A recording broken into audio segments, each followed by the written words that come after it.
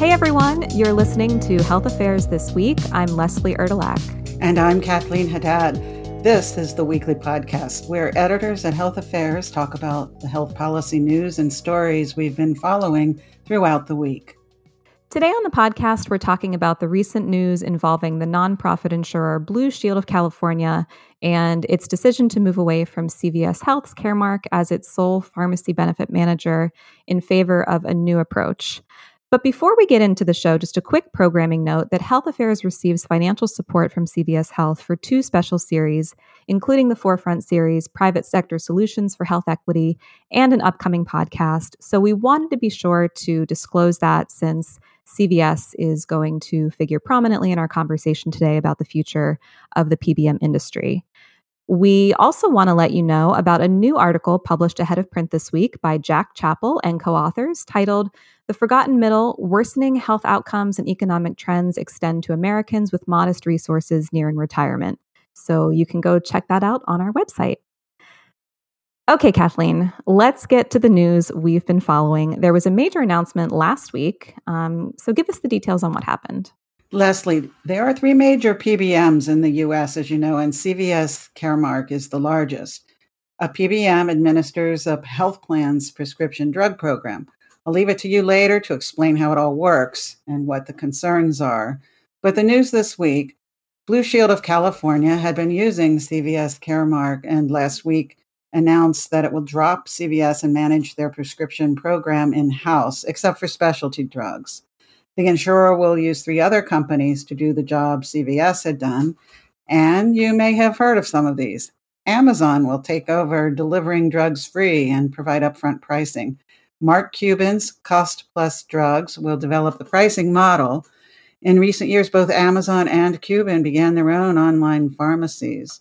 Amazon focused on free, fast delivery, and Cuban focused on a transparent price for drugs that was 15% above the wholesale cost, attempting to cut out the middleman fees that were absorbed by PBMs. In addition to these firms, a smaller firm, Prime Therapeutics, will negotiate prices directly with drug companies, drug manufacturers, and another firm, Abarca, if I'm saying that name correctly, will take care of paying the claims. So CVS will continue to manage the more expensive specialty drugs for Blue Shield of California. The insurer says it expects to save $500 million a year, up to 15% of its drug costs. And Blue Shield of California also predicts the move will catalyze a transformation of what it calls the broken prescription drug system. So, Leslie, we've talked about PBMs on the podcast before. What do you think Blue Shield means when it refers to the broken prescription drug system?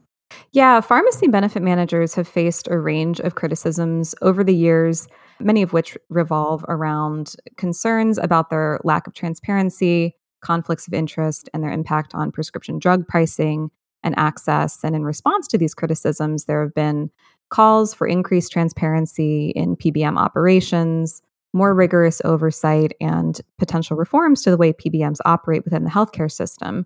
So it's really a constellation of problems that create this perception that the system is broken.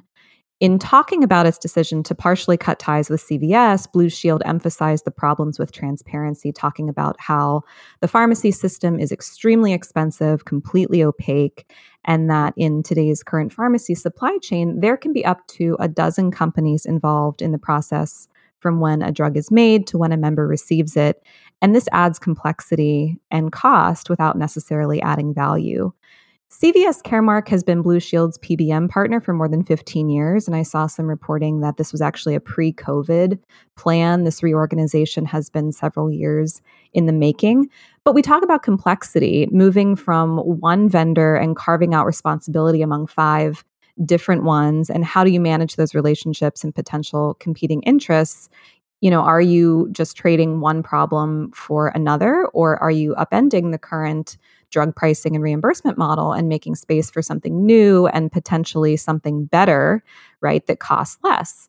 So I think there's a fascinating experiment kind of underway right now that could have and is expected to have ripple effects across the industry. As expected, though, this announcement has prompted a chorus of really interesting takes and reactions. So how is CVS responding to this development? So, good question, Leslie. In a recent regulatory filing, CVS highlighted its position as the leading PBM in the US and stressed its ability to seamlessly administer complex pharmacy and specialty pharmacy benefits with higher levels of customer service and satisfaction. A company spokesman said after the BCS move last week that the decision would have no impact on its long term outlook.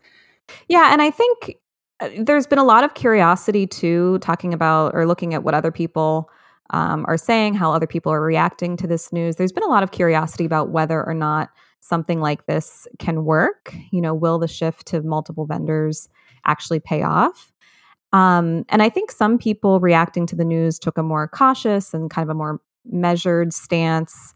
We're skeptical this approach is sophisticated enough and practical, yet it bears watching. And this is according to two business intelligence analysts who write for Bloomberg.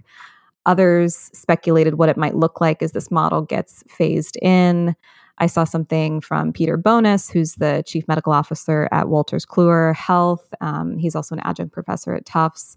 He told Axios, I just can't imagine all the operational considerations that will be facing their members, their internal operations, and their partners. My guess is it's going to end up being bumpy.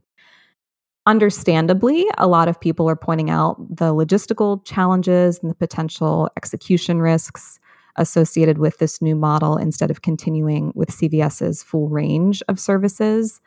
Adam Fine, who's CEO of the Drug Channels Institute pharmaceutical research firm, told the Wall Street Journal that Blue Shield may be biting off more than they can chew in trying to replace the traditional PBM model. So I don't think we can diminish the fact that there are a lot of moving parts here, but it does sort of feel like the competitive landscape for PBMs is at least shifting.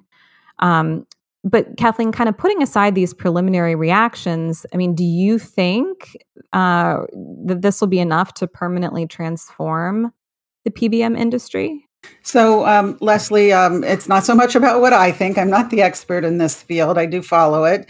But Blue Shield predicted their experiment in California will show other insurers this can be done.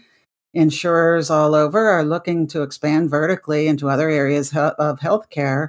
So it's possible, but so are other scenarios for the PBM industry. Another part of the story is that regulators have their eyes on PBM practices and could weigh in on how PBMs do business. There are legislative and regulatory efforts out there to require increased transparency and for other changes, including making PBMs fiduciaries of the insurers they serve. I'm curious too, Leslie, about how the BCS decision will impact its customers who want to get their prescriptions filled in person at drugstores. Will those prices increase? And how will the move impact the drugstores, both large chains like CVS and Walmart and independent drugstores? Yeah, those are important questions, and you're right. It is so hard to predict, and as you pointed out, as other news outlets have pointed out, no other major health plan has attempted to do something like this. And while Blue Shield may be optimistic that their model can be replicated across the country, investors and yes, those experts, familiar with the pharmaceutical supply chain are still really, I think, unsure of what to make of it. And of course, I think media coverage has played a significant role in highlighting the concerns related to PBMs, which has contributed to that push you mentioned for legislative and regulatory changes. So there's definitely an element of vulnerability here that we haven't seen before, but whether or not health insurance providers will embrace an alternative model remains to be seen. You know, Leslie, it's interesting because the PBM industry developed in the early 2000s or later 2000s as a way to take care of this huge task for insurers and to save money. And then it became more and more complicated with so many layers. And so the industry is ripe for some kind of, if not shakeout, some change. And yeah, with that, we'll say stay tuned, and thanks to everyone listening. If you enjoyed this episode, we'd be grateful if you would subscribe to Health Affairs This Week, leave a review on your favorite podcast platform, or share it with friends and colleagues. And we'll see you next week. Thanks, Kathleen. Thanks, Leslie.